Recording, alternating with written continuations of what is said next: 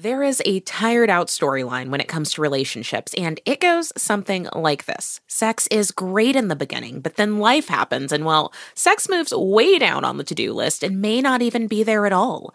Emily Nagoski is a sex educator who knows the biology and sociology of intimacy.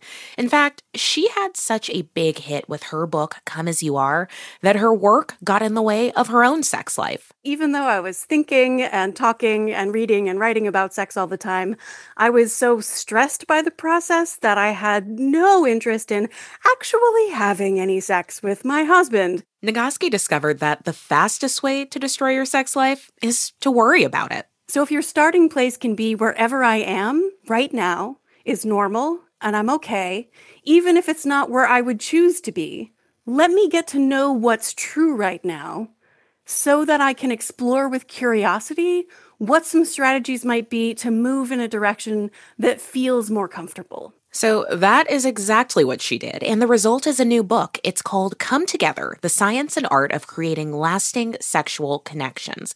And before we dig into it all, a heads up, this conversation is going to focus on sex and intimacy, and it might not be appropriate for all listeners. When we spoke, I asked Emily Nagoski where she started. So the first thing was I tried to follow my own advice of, scheduling sex. If I can get to the point of starting, we're all good. And the difficulty was we couldn't get there. So I tried scheduling it. I tried just putting my body in the bed and seeing what would happen.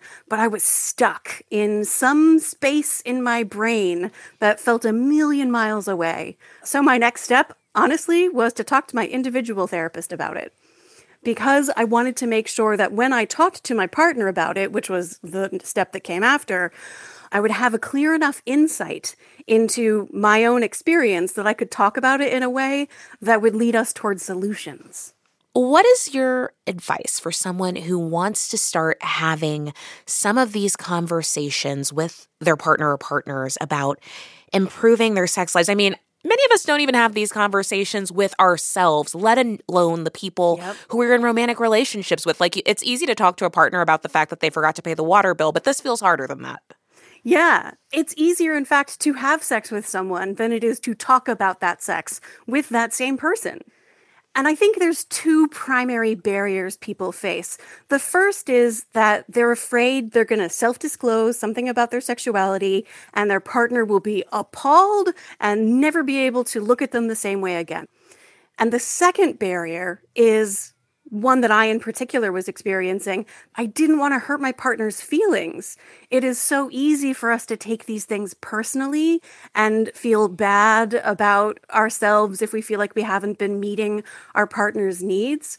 So I really recommend having a conversation about the conversation where you say, I would love for our sex life to be everything that we can imagine it being. And I'm worried that if we talk about it, I might accidentally hurt your feelings, or I'm worried that if I tell you some of the things I think about, you're going to be judgmental. So what can we do to prepare the ground so that we can build space for that to be true and not hurt each other's feelings in the process? I mean, it seems to me, at least from the outside, that you are a person who is very comfortable talking about sex in a way that not a lot of us are. Why do you think it is that these conversations come more easily to you? Part of it is my training. I started at 18 years old, my very first semester in college.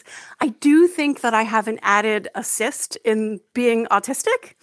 The way I absorb cultural messages just is not the same as the way an allistic person absorbs messages. So it was really easier for me to let go of the previous shame that I absorbed from my early life and drift into this other way of approaching sex conversations that made so much more sense. It's so much more rational and logical for talking about sex to be really the same as talking about any other health issue.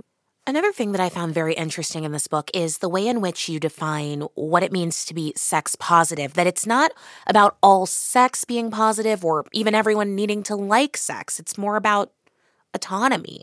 Why does that autonomy matter so much? That is the nature of living in a mammalian body. When we are in a stressed state, fight or flight, especially when we feel trapped or isolated, Our brains physically are not able to interpret any sensation as pleasurable. But when we feel safe and connected, our brains can be in a state that allows them to interpret almost any sensation as pleasurable and something to approach with curiosity and a sense of play. You provide some very specific, clear-eyed practices and tools in long-term conversation with a partner or partners for making sure that sex and your relationship, that connection is meaningful and good. But I do have to raise the question of, this is a lot of work. And I think some people might hear this and say, why is all of this work, all of these hard conversations, why is it worth it? Yeah, that's an excellent question. And the answer for some people is, it is not. When life gets too complicated and stressful, it is easy for sex to drop off the list of priorities. But the couples who sustain a strong sexual connection over the long term have three characteristics. One is that they're really good friends. They trust and admire each other. Two, they prioritize sex. They decide that it matters. They stop doing all the other things they could be doing, and goodness knows we have so many things we could be doing. We close the door on our other responsibilities and identities and just play in this very specific and entertaining, sometimes very important, usually just very silly way that humans connect. I recommend that people have conversations like, what is it that you want when you want sex? And just as importantly, what is it that you don't want when you don't want sex? And just get to, what is it that sex does in our relationship that makes it worth not doing all the other things that we could be doing? It's a lot less effortful to just watch TV for half an hour than it is to connect sexually with a partner. So why would you?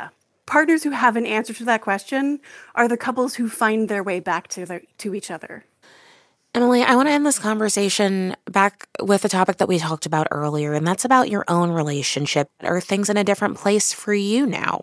Short answer, yes. I'm perimenopausal now, and I have long COVID, so I have a lot of obstacles. But at the end of writing this book, I had 100,000 words of guidance to teach me and my husband how to find our way back to each other, even in the midst of these other challenges.